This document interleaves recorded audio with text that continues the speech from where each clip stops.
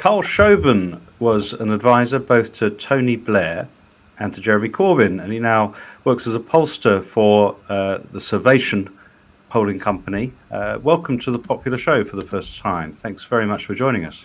Thanks for having me. Yeah, and Carl, as a former wonk myself in the Washington, D.C. sense, it's always good to talk to a fellow traveler from across the pond who's not John Messina, so. I'm not sure he's recovered for his role in the 2017 election for the Conservatives. Yeah, no, it's quite interesting.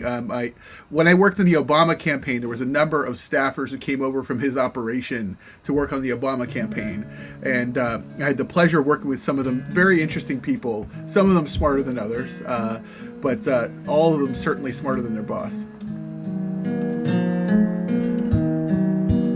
For a while we could sit, smoke a pipe and discuss all the vast intricacies of life. Mélenchon, I think, has some of the attributes for the left and left populism, which succeeds in some of the failures of the Corbyn and Sanders movements. Yeah. Now, I think Mélenchon is more similar to, let's say, early Corbyn, whereas later Corbyn is more similar to Sanders, and certainly early Sanders was more like early Corbyn and more like Mélenchon. You can imagine a sort of grid, right, where we've now tried various variations of. I'd imagine nice guy to hard dick. Yeah. On one axis, and systemic to anti-systemic. So we've had Corbyn, anti-systemic policies, nice guy. Bernie, relatively systemic policies, nice guy. Mélenchon, hard man, dickhead, anti-systemic policies. We've tried a few points on this grid now. You could call Mélenchon Dark Corbyn. Yeah. So what Mélenchon got and appealed to.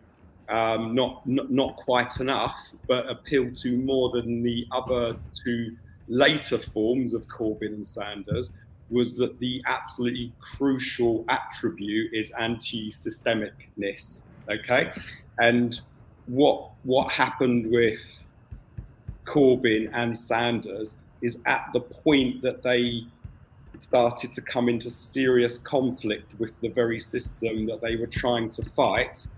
They began to become more and more integrated into that system, and therefore, certainly in the case of Corbyn, the anti-systemic and change mantle, so to sound like the 1990s pollsters, it's all about change.